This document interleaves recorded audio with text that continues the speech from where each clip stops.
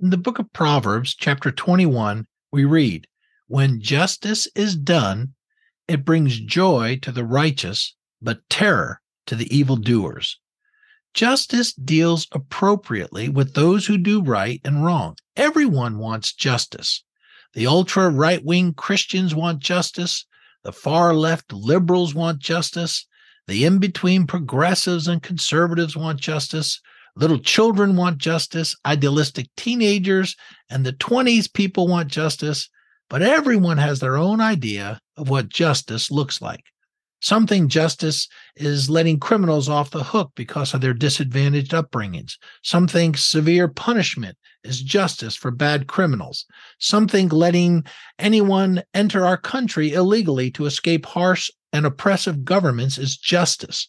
Some think justice is only letting a certain amount of people into our country, no matter how bad their living conditions may be.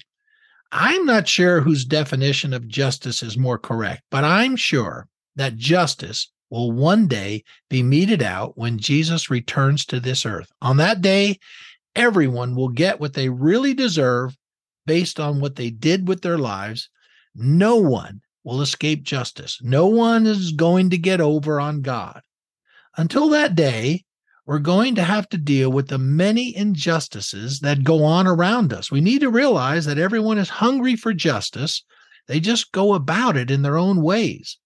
I think if we try to bring justice according to the way we read God's word, we can at least feel like we're close. There is something inside of each of us that will not be satisfied until justice is finally done, until everyone is being treated fairly. Take heart. That day is coming soon. Have a great day.